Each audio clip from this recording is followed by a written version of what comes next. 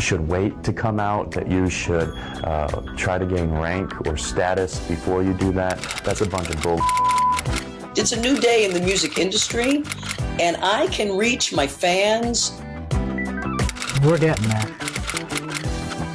I've caused harm to the political agenda, and which I'm actually happy for. I would say probably the best message to them is that they're on the wrong side of history. Whether you're lesbian, gay, bi, transgender, or whatever, love is love. Shout it out to the world. The Michelle Meow Show. Your A through Z, covering the LGBT, LMNOP, and everyone in between show. And now here's your host, Michelle Meow. Welcome, welcome, welcome. Welcome to Tuesday, December 15th. I'm Michelle Meow, your host. I would like to say happy Hanukkah to the ones who celebrated. I believe that you are just finishing up Hanukkah, right? Hanukkah's I think so. Done, the seventh night. Anyway, happy Hanukkah. Happy holidays to everyone. It's Tuesday, so that means our good friend John Zipper of Commonwealth Club is here with us. Hi, Michelle. Very excited to have you. Of course, following our producer is in studio. Before we start the show, John, I always like to check in with you about very important news. And there's a topic that's going around in the community that has a lot of people upset, or at least they have a position or an opinion about it. And the subject is Caitlyn Jenner. Again. So for those who don't know, Caitlyn is the former partner of Kris Jenner being the matriarch of the Kardashian clan. And so they've got all, those reality shows and all that stuff. But Caitlyn Jenner would be best known for being an Olympic gold medalist and for her transition announcement this year, which is, gosh, I mean, the media has gone so crazy over it, obsessed, really. And all these organizations are handing out awards to Caitlyn Jenner like it's a new flavor of some ice cream. Do I sound bitter about it? A little bit, but certainly those awards are acknowledging the fact that someone so famous is doing this. Yeah. Well, anyway, in an article for Time, Caitlyn Jenner is nominated or is made a Person of the Year 2015 in interview. She makes a comment about basically, and I scrolled away from my quote here that I wanted to read. Right here. Here's a quote. I think it's much easier for a trans woman or a trans man who authentically kind of looks and plays the role. So it's what I call my presentation. I try to take that seriously. I think it puts people at ease. If you're out there, and to be honest with you, if you look like a man in a dress, it makes people uncomfortable. And so that quote right there is extremely controversial right now in our community. Your thoughts, Sean? She seems to put her foot in her mouth a lot for someone who has put herself out there as a speaker on this. And I wonder if she might, we were chatting before the program, she might not benefit from Hillary Clinton when she ran for Senate. She did her listening tour. Whether you believe she was actually listening or not, she shut her mouth long enough to let other people around her talk. Caitlyn might want to do that. Exactly. My thoughts, I mean, Caitlyn has to decide, are you an activist or a reality TV star? And to become an activist, there's so much that goes into it, which one is listening to people and education and actually doing the work and producing a reality show while it gives the transgender community incredible visibility. Yeah, that's not necessarily that doesn't necessarily mean that you then are excused from making ignorant comments. Well, and it's visibility into the life of a rich white person. For not everyone, even in the LGBT audience listening to us, is going to understand exactly why this upset folks. So maybe could you explain that? Yeah, there are a lot of things that we could say out here. And first of all, I mean, I really want to put it out there. Fiona Dawson, who was our guest last week, said it best. for cisgender allies out there, the best way to support transgender people start with her number one advice, which was don't speak for transgender people. So I don't want to speak for all transgender people here, but my opinion in what Caitlyn Jenner had said, is offensive because it plays into the social construction of what a man and a woman is supposed to look like. So, that in itself is very ignorant and it's discriminating because if this person doesn't look one way, then they don't fit into your box. And, not all transgender people can afford the $5,000, $10,000 Diane von Furstenberg dresses. They don't have, personal makeup artists. They don't have Kim Kardashian to give you styling tips. That's a benefit, actually. And so, we have to, as people in this community, we really have to push forward with a progressive thought that we shouldn't play into the heteronormative or binary rules, and that makes it, I think, to me, less discriminate for those who don't have access to those types of things. Now, we should point out Caitlyn has written an apology. She said that many people have pointed out some mistakes I've made. My first reaction was to feel hurt, to wish people would give me more credit for having a big heart, and to know I don't have a mean bone in my body. I guess I've come to understand that maybe I have made some mistakes. She goes on, what I was trying to say is that our world, it really is still a binary one, and that people who look, quote, visibly transgender, unquote, sometimes can struggle for acceptance and may be treated poorly by others. And while this may be true, it's also something that needs to change. What do you think of her? Do you think she addressed the issue? Look, I once, met somebody that I didn't agree with in terms of our political affiliation, our ideologies, and our background and all that stuff, right? And I tried really hard to, and I said it, we'll keep talking. Maybe we could change some things, meet in the middle. And in the end, there were some core fundamental things that I could not change. What did Senator Ted Cruz say?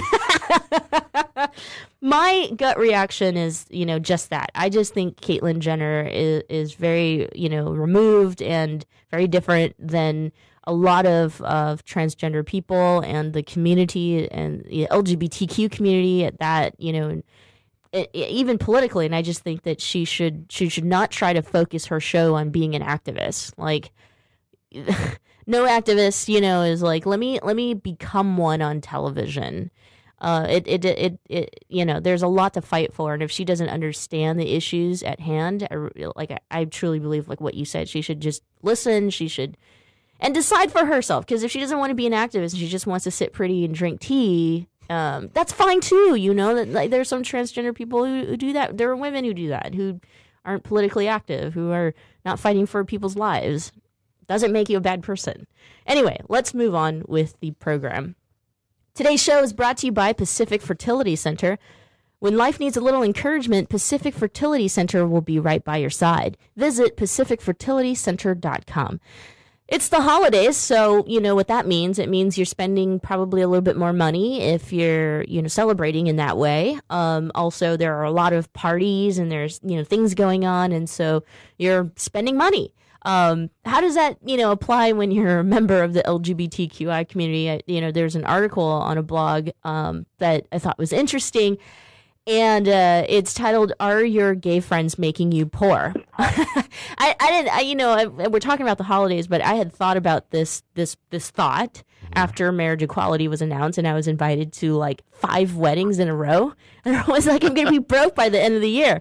Anyway, let's invite the author of this blog to the program, David Ray. David, welcome to the show. Hi, thanks for having me. So are your gay friends making you poor? I want to ask John that question just bluntly.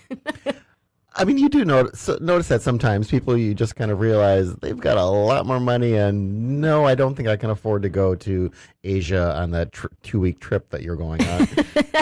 David, what was the inspiration behind this blog? Well, I just thought it'd be an interesting topic to cover because I think in the gay community, especially on the male side, at least my experience has been that I'm hanging out with some billionaires and I'm hanging out with some people that are probably working retail for minimum wage. And, you know, so I would guess that some of my people who work retail are dressed better or spend more money on their clothes than my billionaire friends. So I think lifestyle inflation and just some of the pressures people feel. I know you were talking Caitlyn Jenner. Again, the pressure some people in the trans community might start to feel if they need to keep up with Caitlyn, keep up with the Kardashians, specifically next Jenner, they're going to have some trouble. So, you know, I find a lot of people really are trying to keep up with their friends. The straight community has, you know, the typical keep up with the Joneses. I think the gay community is just as bad whether you're trying to be the fittest person at Equinox Gym or the best dressed in the fashionista crowd, or you're just trying, like I said, take that trip to Asia with, you know, the fine resorts, fine dining. And it may even be just trying to go out to dinner with your friends.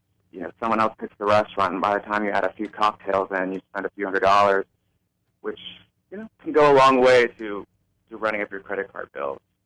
Okay, so you've got these friends. What's a good way of both keeping the friendship going and the social interaction, but not ending up in the pauper house? I think one great way to do it is, you know, just don't be afraid to say no. If someone, just because your friend invites you on that vacation and goes, we're flying first class or private, and here's your bill.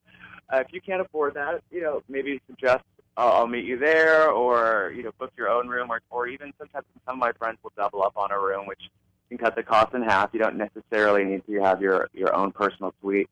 Also, sometimes be a little bit more proactive. If you're talking about friends going out to dinner, maybe suggest another restaurant, or if you schedule it, pick somewhere that is a little easier to split the bill or pay for yourself separately from just a split tab, or perhaps go to a restaurant where alcohol isn't as prevalent or as part of a large part of the evening, because that's really quite where the bills get run up, at least in my experience.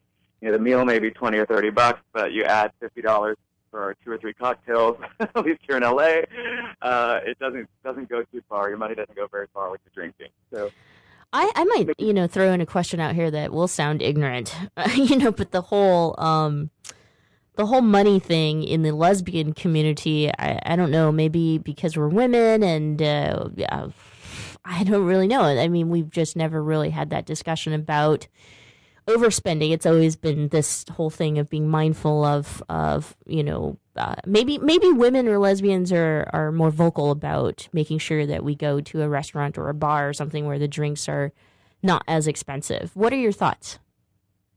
I think either the women in general, and I shouldn't speak for women, but just across the board are a little bit more likely to be financially savvy, I guess is my way, or they're aware of what they know and they don't know. And I do think that the lesbian community has some challenges that they face that the gay male community maybe doesn't.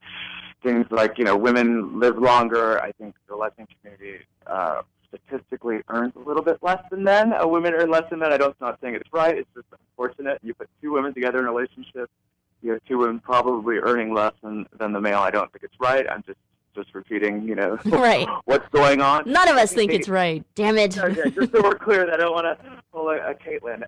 But let's go back to that again. But realistically, I think, you know, it's some of the pressures that the males feel, I think, have been relieved in the female community. I think there's just a different reality of travel and fun and activities, at least from what I've seen from my lesbian friends and clients.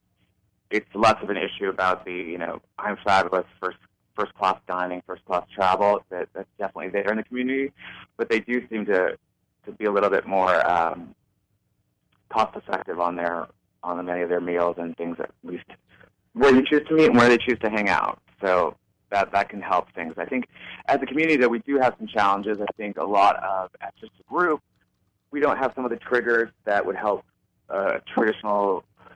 We got married and have a baby, or, you know, okay, we're married, go get a financial plan or buy life insurance or save for retirement. We don't have a lot of those triggers, or we haven't had those triggers in the community, gay, straight, lesbian, transgender, whatever, wherever you fit into the group. We haven't had a lot of those things. Now that people are getting married, you know, whether they've been together 20 or 30 years, they're starting to think about these things a lot more. I'm getting, you know, a couple came in, they've been married for 20 years, like, oh, we just got married. We should think about a financial plan now. I mean, they've been together 20 years. They probably should have thought about it I don't know, 20 years ago. But they finally had the trigger of, we have this piece of paper that says we're married. We should think about it. And I think the press is starting to cover a little bit more financial planning for the LGBT community and financial topics specifically for the LGBT community. I mean, we all work, we all do things, but we never really have thought about the money the way we probably should, which means you ignore it and maybe you don't save money for retirement. Or, you know, I know a lot of my gay male friends here would not like me to spill their secrets, but, you know, oh, I've earned it, I've got it in my bank account, I can spend it, where, you know, they're not thinking about the long term or trying to save up their, you know, emergency fund or retirement account or anything like that. It would certainly seem like a part of that is kind of, I mean, there's the financial planning aspect, and then there's just the social, not being afraid of staying home when your friends are going out for dinner or whatever. You know, I mean, do you ever, does that ever work your way into your advice to them? It does, definitely. You know, I have a lot of friends. I'm like, I have friends over here. It's much cheaper for me to go buy 4 or 5 bottles of wine at the market and just pay for all the wine. We can have a great time in my house, and I'll send them on their way to the bars afterwards. I'm happily married. I'm very happy on my couch. Once it's, you know, 10 o'clock, I'm ready to go to bed, and I'll send my more single friends or more adventurous friends out to the bars, and they can go and do what they need to do. But I've had a nice, you know, some snacks here, some wine, or everyone brings a bottle, and it can save a ton of money. You know, I know it's not always as fun to stay in, but it can be a great way to make things a little more efficient. It is hard to say no, especially when, you know, your whole group of friends may be taking that amazing vacation, and where are you going to be when they're on that vacation, sitting at home, staring at their Facebook and all the great pictures? It's not fun, but it's probably not worse than having that, you know, thousands of dollars on your credit card bill, pushing you further behind from your various other financial goals, or meaning you know, you can't say yes the next time. I mean, I've definitely met people where they didn't want to think about their credit card debt until their credit cards were maxed out. Yeah, good point. You know, they had to start thinking about paying down some of their credit card debt because they couldn't use their credit cards anymore. Right. David, we're be in that position. David, we're going to take a quick break right here, but when we come back, we'll continue with this discussion on if your gay friends are making you broke. We'll touch on some taxes as well, so don't go away. Perfect.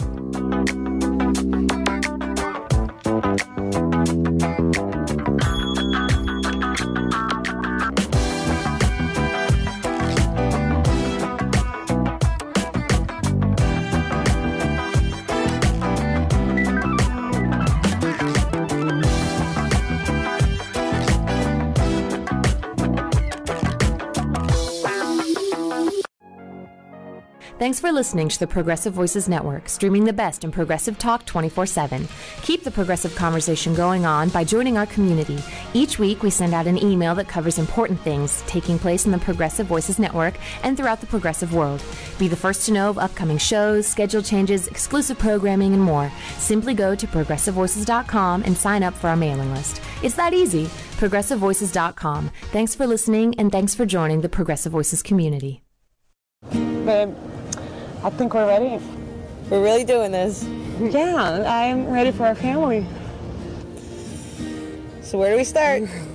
Starting a family is a team effort, and when life needs a little encouragement, Pacific Fertility Center will be right by your side. As a unified team of the best fertility specialists, guided by the highest ethical standards, Pacific Fertility Center provides patients with compassionate fertility care. Visit pacificfertilitycenter.com.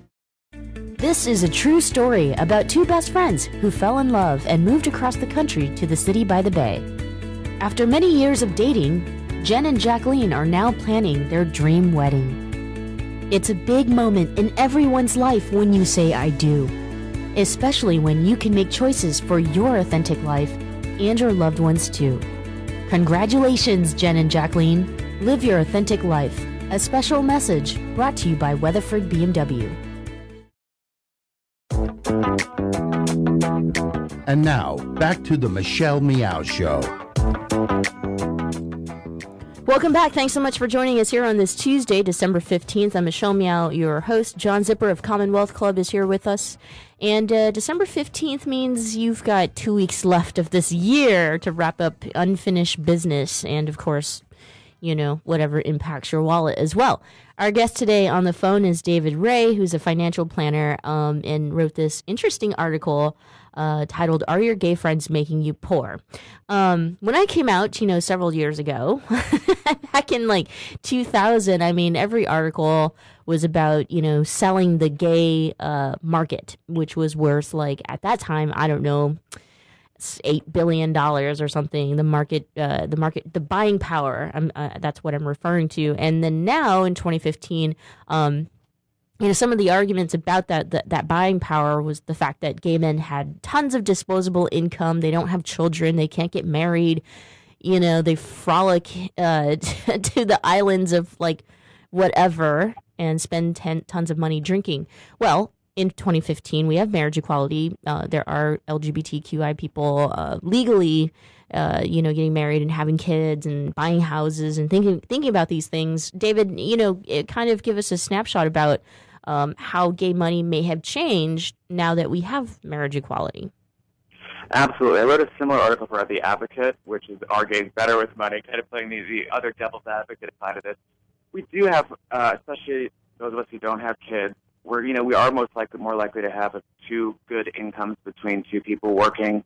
We don't have the children to spend quite a bit of money on. I do joke with my coworkers who have multiple kids and stay-at-home spouses that if we earn the same amount of money, I have a lot more money to spend. I'll have a lot more disposable income if I'm not supporting 5 people. So we have changed a lot. I think marriage equality is meaning that people want to actually take some of the legal steps to get married. They're able to take advantage of a lot of different deductions and different advantages that married couples do have in the tax system. There are things like the marriage penalty that you may have heard of that basically means 2 people earning money are going to pay more taxes than 2 individuals earning taxes, which it's one thing, it's what it is. But it means that people are thinking about their finances and thinking about their futures together. And I think it's really more about thinking about your future. I've been working as a financial planner for 13, 14 years in the LGBT community, and some of my couples have been together 20, 30 years, and they've never talked about money until they got married. I personally can't imagine living together with someone, trying to buy a house, or being together for 20 years, and we've never really talked about, do you want to retire, or where do you want to retire? What do you want to do for finances? What do you make? All these things that I take for granted, and I think many other couples would take for granted if they had gotten married 20 years ago.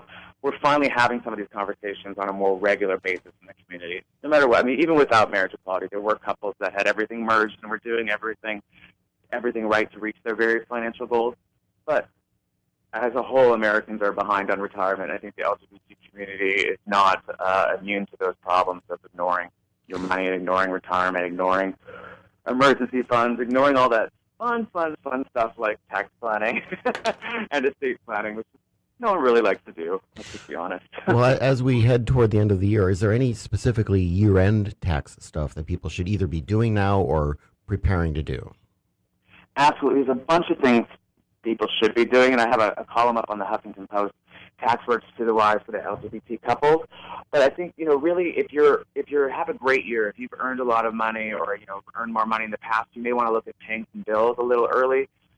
Pay that mortgage a little early. I know personally I'm going to pay my property tax bill that's due in February this year to get one extra payment as a larger deduction. It's a good time to maybe make some charitable deductions. I know most charities have their record fundraising in the last, week to 2 weeks of the year.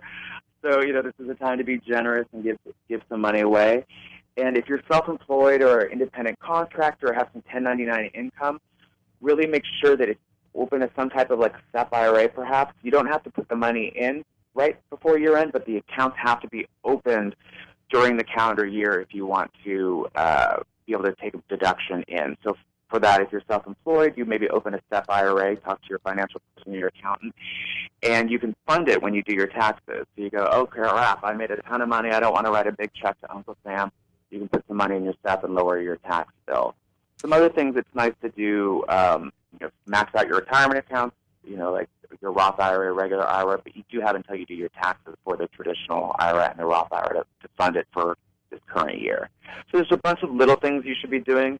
You just don't want to miss the calendar deadlines, because once once New Year's is rung in, you've missed the deadline, and the IRS doesn't care why you didn't do it. So we want to make sure you get all that stuff taken care of and keep as much money that you've earned as possible. Sure. You mentioned LGBT couples in particular oftentimes have not, had certain discussions and done certain planning that might be more common among straight couples.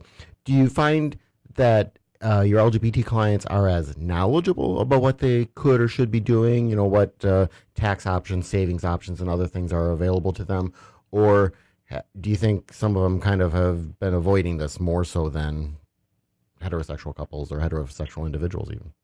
I think a lot of times they think, oh, we've been going to the same tax side, we've been together. Especially, I have a lot of couples who are married very short term. They got married in the last year or two since marriage equality came to all 50 states, but they've been together. So, oh no, we've got this down. We've been doing it this way for 20 years.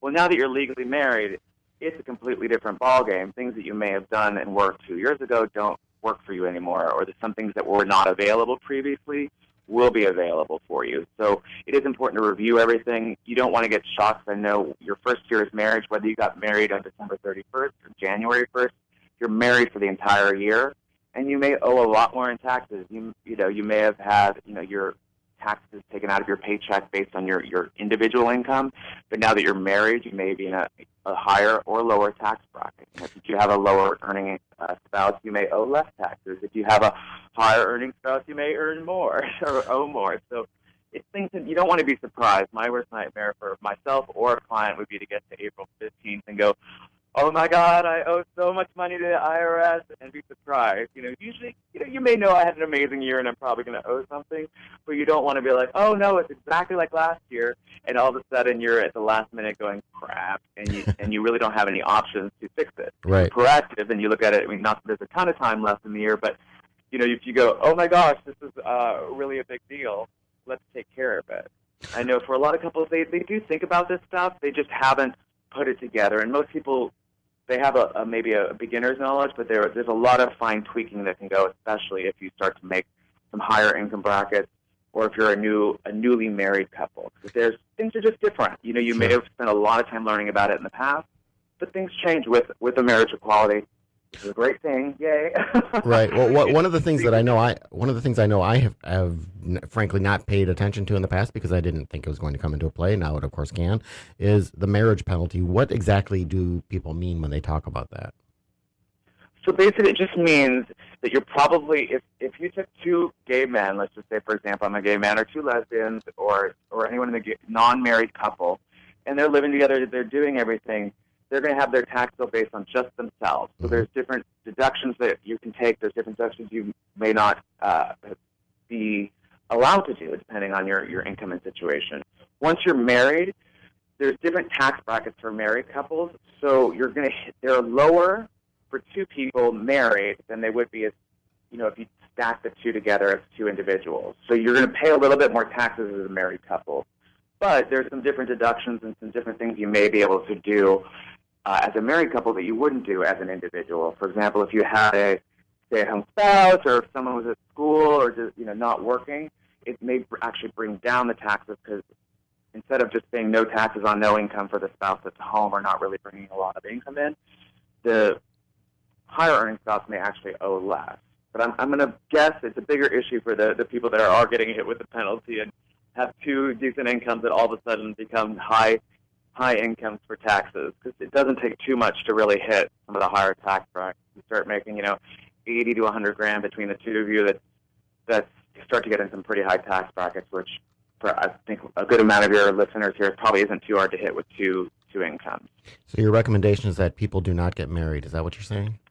I would never make that final decision. I just think people should be aware of it. I did have a case where I heard a couple that wanted to get married on December 31st, and I advised them it would cost them about $50,000 in taxes. I was like, why don't you have your wedding on December 31st and file your forms the next week and be married in 2016? Oh, yeah.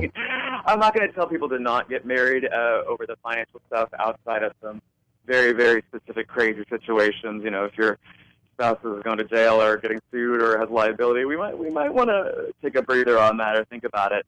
I think people should talk about their finances before they get married, but I don't think you ultimately want to make the decision based on your tax bill. I would be I would behoove you to, find out if your fiance has, $100,000 in credit card debt, you might want to rethink getting married. But that's my financial opinion. But if we're just talking a few $1,000s in taxes, I want my clients to know about it, and I think people should be aware of the changes. But I've never had anyone that in a normal situation, just because of the marriage penalty, that was going to avoid it. They may put it off a little bit, or they may rethink it, some of the timing. But if you're in love and you want to get married, go get married. I mean, that's I love that. Once again, true love reigns. True love reigns. Just be aware of financial constraints and financial stress can cause trouble for any marriage. It's one of the main things people fight about. So if you can avoid causing that stress, it's probably going to make your marriage a little bit happier and smoother. But all the same, you're still going to be married or not, whether I tell you to. David, thank you so much for joining us here this morning and giving us the lowdown on end of the year tips, especially for the LGBTQI community. Thanks so much. Awesome. You have a great day. David Ray, everyone. He's a financial planner for Trilogy Financial Services, so you can look it up and contact him if you have any questions. Don't go away. When we come back, a really cool art project or a book of photography that you might want to get your hands on or at least support. So don't go away.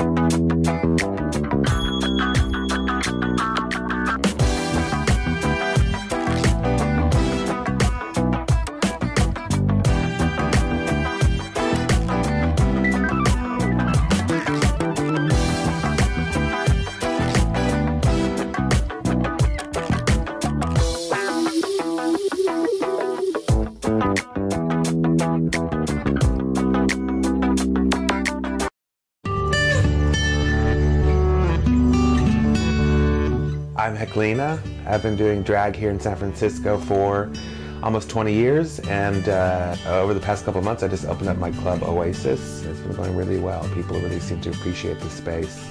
It's something people say San Francisco really needs right now because the city has been changing a lot. I always had this attitude of opening a space that was kind of like for everybody, and that's just kind of the attitude and the ethics of Oasis is it's kind of a space for everybody. How does it feel to be a business owner? I don't know. It's funny because I still have to kind of pinch myself to believe it's actually true. You know what I mean? Like I walk in there and I go up to the bar and I go, oh, could I please have a glass of water? It's kind of like I forget that it's my place. Running gay clubs, it's changed a lot. I think that gay people now, they're everywhere. They don't feel like they have to maybe be in a gay bar all the time, so you have to be much more creative about how you are enticing people to come out to your club. I guess I'm successful because I'll just say it, I work really hard at what I do. I also like to provide a really quality experience for people. So yes, people will pay to see my shows and pay to come to my club, but I always like to give them something that's worth it. The experience that they'll leave my shows going, okay, that was worth it. You know what I mean? That's just always been my attitude. Just to entertain people, and so it seems like that works. I would say to young kids, just kind of form your own identity, and don't let others dictate how you should behave or think. You can always go to sfoasis.com to find out about all the entertainment and nightlife that we have going on at Oasis. If you want to see drag, we've got that for you. If you want to see some queer hip-hop parties or queer dance parties, we have that for you. Spotlight on Success and Achievement, brought to you by Wells Fargo. Together we'll go far. And now, back to the Michelle Meow Show. Welcome back. Thanks so much for joining us here on this Tuesday, December 15th. Only 2 weeks left of 2015. John Zipper of Commonwealth Club is with us, and you're excited about the end of 2015? Sure. Oh, it's a great time of the year. Yeah. Happy holidays to you, by the way. Happy holidays to you. Yeah. Bah humbug. That's what I should say. Our next guest has a really cool project that I'm happy to hear has been funded through Kickstarter. we just did an interview with Lillian Faderman, who created this, or has this book out, which to me is probably the most comprehensive history book that I've seen in regards to the LGBTQI community. And history is very, very important. And there's a lot of things that you can learn from it, and in hopes that we don't repeat history. But one specific, I should say, moment of the LGBTQI community that we'll never forget, of course, is through the 80s. 80s. I should say 80s. So you got that 80. Sometimes, as I say things that people misinterpret, but and that was because of the creation of an organization called ACT UP. So our next guest is Bill Bytsura, who's a photographer who's putting together this incredible project of photos of those who are part of ACT UP. Bill, welcome to the program. Bill, are you there? Yep. There you go. Sorry, we could not hear you. I'm sorry. No, it's okay. First of all, congratulations on the Kickstarter program and your project being 100% funded. This is so incredible. It was very exciting. We actually went over to about 104%. So I was very thrilled that day when we hit the target and went over. It's great.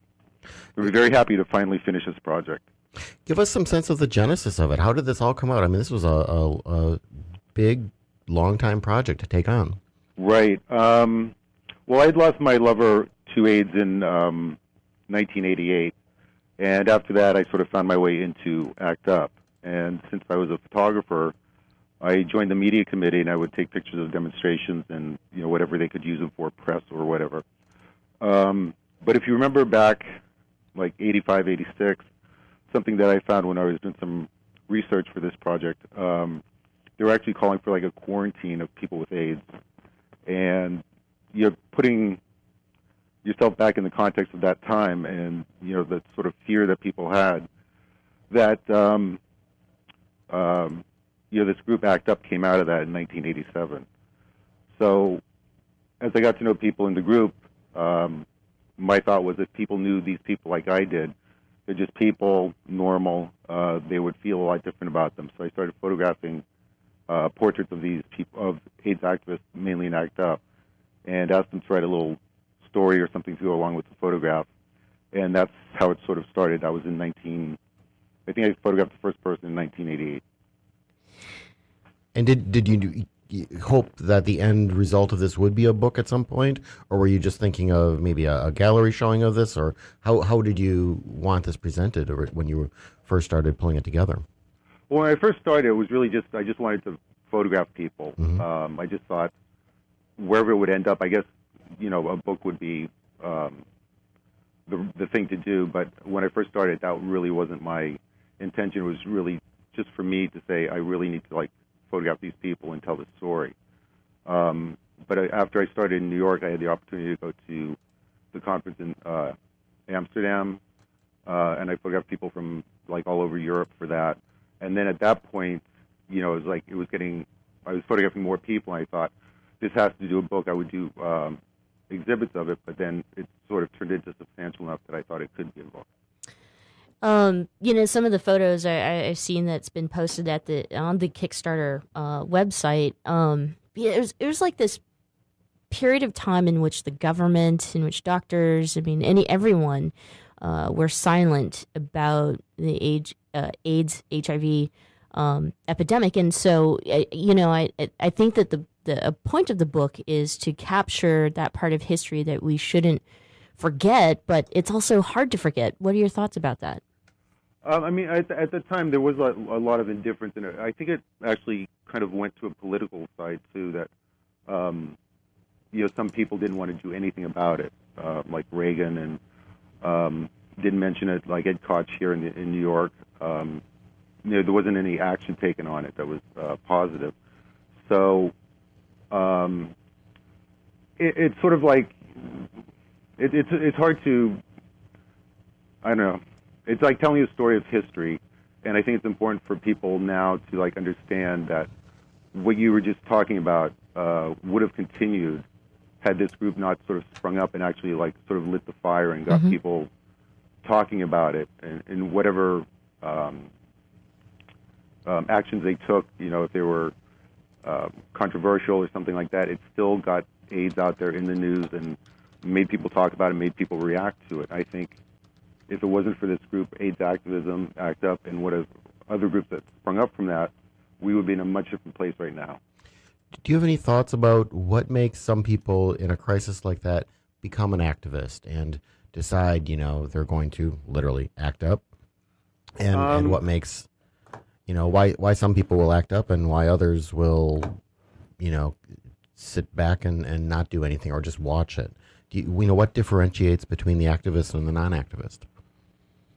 It's probably personality, but for me, it's, I lost my lover to AIDS, and that sort of got me into it. And once you got in with a group of people, it was a lot easier to join in because you are with a group. You're a coalition. And I think some people feel like, they don't need to do it. Somebody else is doing it. They're apathetic. But, also with this book, it's, you get to see who the individual people are that made up ACT UP, and everybody could be that. Yeah. Let me ask what I mean, it's a sad question, but how many of the people you photographed over the years for this project are no longer with us that we lost to AIDS themselves? Offhand, I couldn't say because I actually photographed a lot of people in Europe, Paris, Berlin, and Amsterdam, and also in St. Louis, Miami, Puerto Rico, San Francisco, Los Angeles. So as I go through it now, we'll sort of follow up and get the history of what's, where people are now. But, there's Hal Hayner, Alden McCain, other people, too, that I just can't name off the top of my head. But, it's great that they're remembered, and their words are remembered, hopefully in a way that pays tribute in a worthy way. I was so moved by what people did in the words, and just like how strong people were when they were faced with this disease, and the fact that at that point there was no way to survive. Yeah. Bill, I wanted to bring this up. Larry Kramer may be the most well-known person who's involved with ACT UP, and that's because in recent media history, if you will, like HBO did a special on Larry Kramer, and so some younger people may know Larry Kramer and may not know everyone else that you photographed. So I think that's really special about your book that you're putting together. But there's this larger conversation of where the HIV is going here in the future, and Larry Kramer has also been vocal about PrEP. Which I would think that what this book will do is give young people a better understanding of the historical context of how HIV/AIDS had impacted our community. What are your thoughts? Right. That goes back to letting people know we would not be here right now if it wasn't for AIDS activism. As far as talking about PrEP and all the other things that are out now that lower the risk. It's still there, and it's still a fight, and it may not just be in our community, but it's around the world. So I think also when you go through the book, the range of people that are included in it that were involved in AIDS activism, covers the whole range of our community and every other community we have. So for those particular things about like medications and stuff like that, I would just say this is, these are the people that got us to where we are now, and it's good to know how we got here from there. Absolutely. Do you see a difference between like younger activists, the next generation of activists, and those people that you're documenting in this book? Yeah, back in this started right when email was just coming out, and I think sometimes people think liking and sharing things are enough.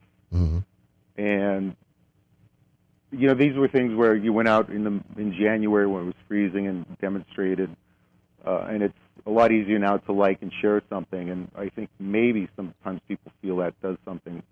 And it does spread the word, but you still have to get put your body on the line and actually get out there and be seen and be vocal. Plus, they're doing it now in an environment where it is much more accepted, whereas back in the 80s it was, the Reagan years, and right. These people, many of them, could have faced employment discrimination. They could have faced violence. I mean, I do not mean to take anything away from folks today who are being activists in any way, but still, I think there was a great deal of courage that was involved with coming out then, added on top of just the fear of the disease. Right. I mean, back then, before ACT UP, like even before like 1990, there was still a lot of shame involved. Mm-hmm. Like being gay wasn't that accepted, and then plus being gay with this disease that people were talking about quarantining people with was like, you wanted to hide or I mean, it was scary. It was a scary time. And I can remember marching with ACT UP in one of the gay pride parades, and at that point there were maybe 400 people marching with the ACT UP contingent, and people started applauding as we walked through the route. And I mean, that was a feeling of like, we're doing something. Mm-hmm. It was a great feeling, and I think not only with HIV and AIDS, but also with visibility and acceptance of gay lifestyle, and it's more accepted, like you said. That's also a part of what AIDS activism did. It got people out there and visible, and gave other people strength to come out and be part of it. So I think there's not only with the AIDS activism, but I also think with acceptance of the lifestyle or people, it was there were other aspects of it that it also helped. Right. Bill, we're going to take a quick break, but when we come back, we'll want to find out how or when we'll get our hands on your beautiful book. So don't go away. Okay. Thank you.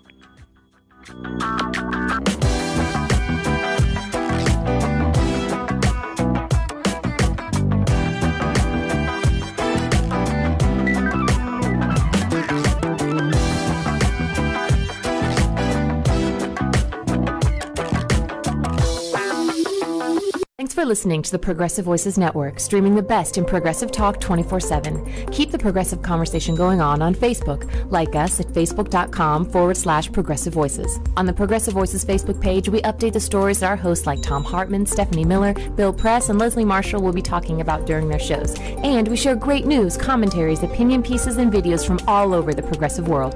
Always progressive, always on. Be part of the progressive conversation. Like us at facebook.com/progressive voices. The Commonwealth Club is a unique organization that brings together people from a variety of backgrounds to explore important issues as a community. Sooner or later, everyone worth hearing comes to our stage.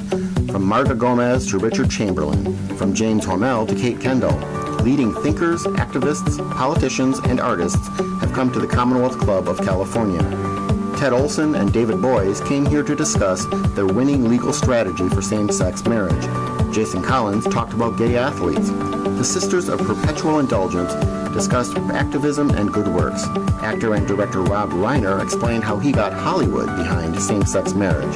Barney Frank described what it's like to be gay at the highest levels of Washington. From healthcare reform to transgender rights, from immigration to gay-owned businesses, it's all at the Commonwealth Club. And that's still just a portion of the 450 programs we present every single year, with new programming nearly every single day. Be a part of the conversation. Learn more at commonwealthclub.org, download our free app in iTunes, and join us in person the next time you're in San Francisco. The Commonwealth Club of California puts you face-to-face with today's thought leaders.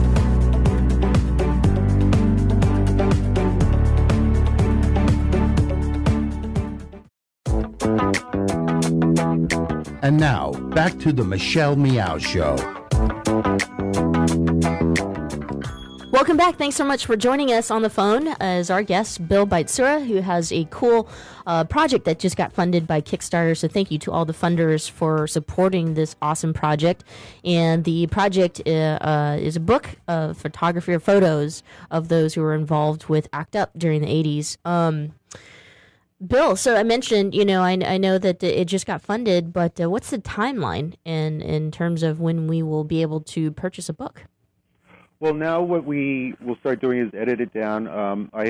This is the second Kickstarter I did. The first book was a lot larger. So this time we cut it down a little bit.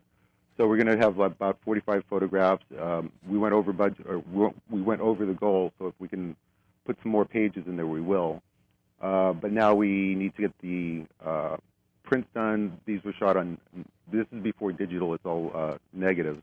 So they need to be printed, and that process started. So we're looking at probably September, October of 2016. Great. You mentioned, going to Puerto Rico and San Francisco and Paris and Berlin. Were there differences between the activists you found in those different areas? No, it was sort of like it was just a big community. The focus was the same for everybody. Mm-hmm. I think in Puerto Rico it was a little less visible. ACT UP at that point wasn't that it wasn't as organized or like New York or Paris. It was a smaller group, and they didn't have the huge demonstrations that we did in at the conferences or anything like that. So they didn't have that the opportunity to do that. Paris and New York. I mean, my assumption has always been New York was, ground zero for ACT UP, and it started there, right? But I mean, did it always remain the biggest concentration of activists in it, or did some of these other cities grow bigger?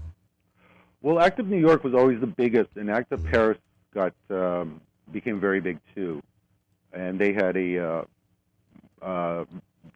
demonstrations over there. They had covered the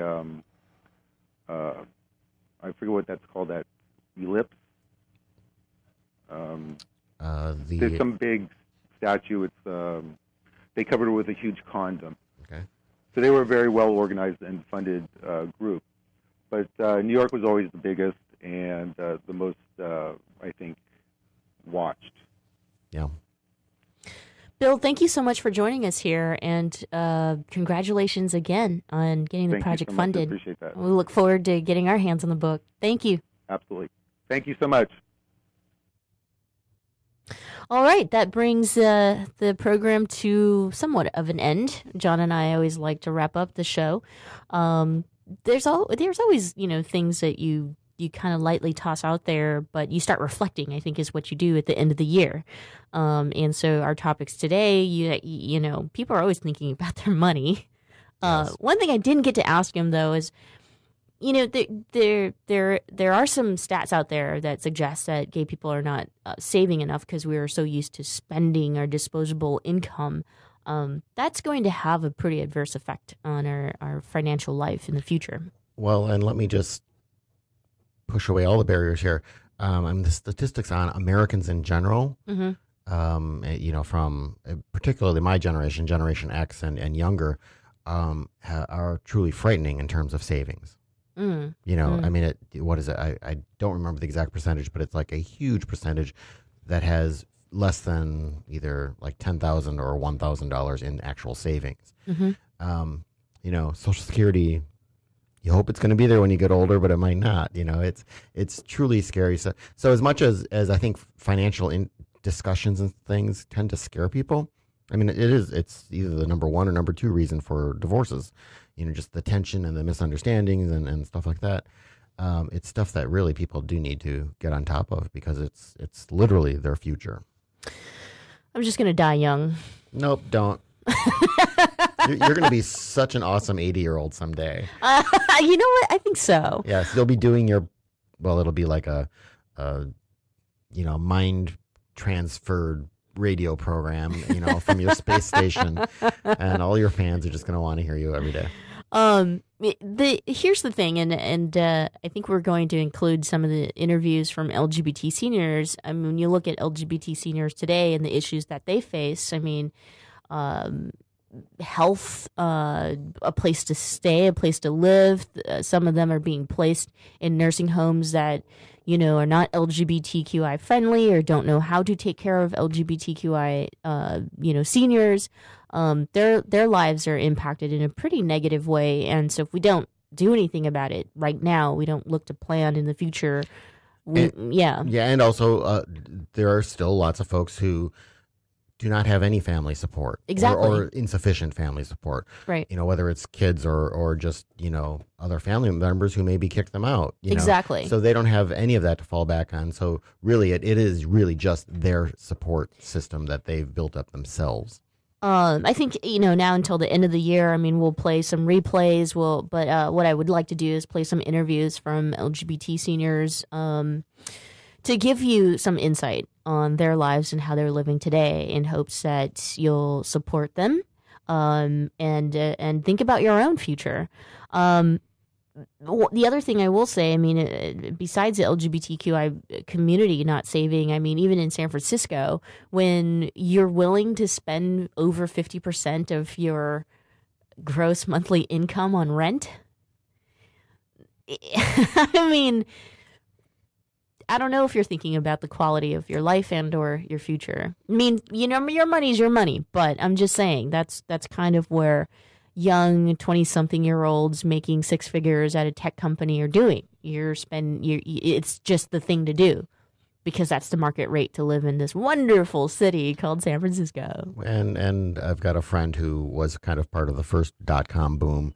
In fact, she tells the story of getting a job where she was earning $250,000. This was late 1990s, so that was a lot of money back then. I know, $250,000 with a really awesome title, and they never really even told her what to do. She basically went through their website all the time looking for mistakes.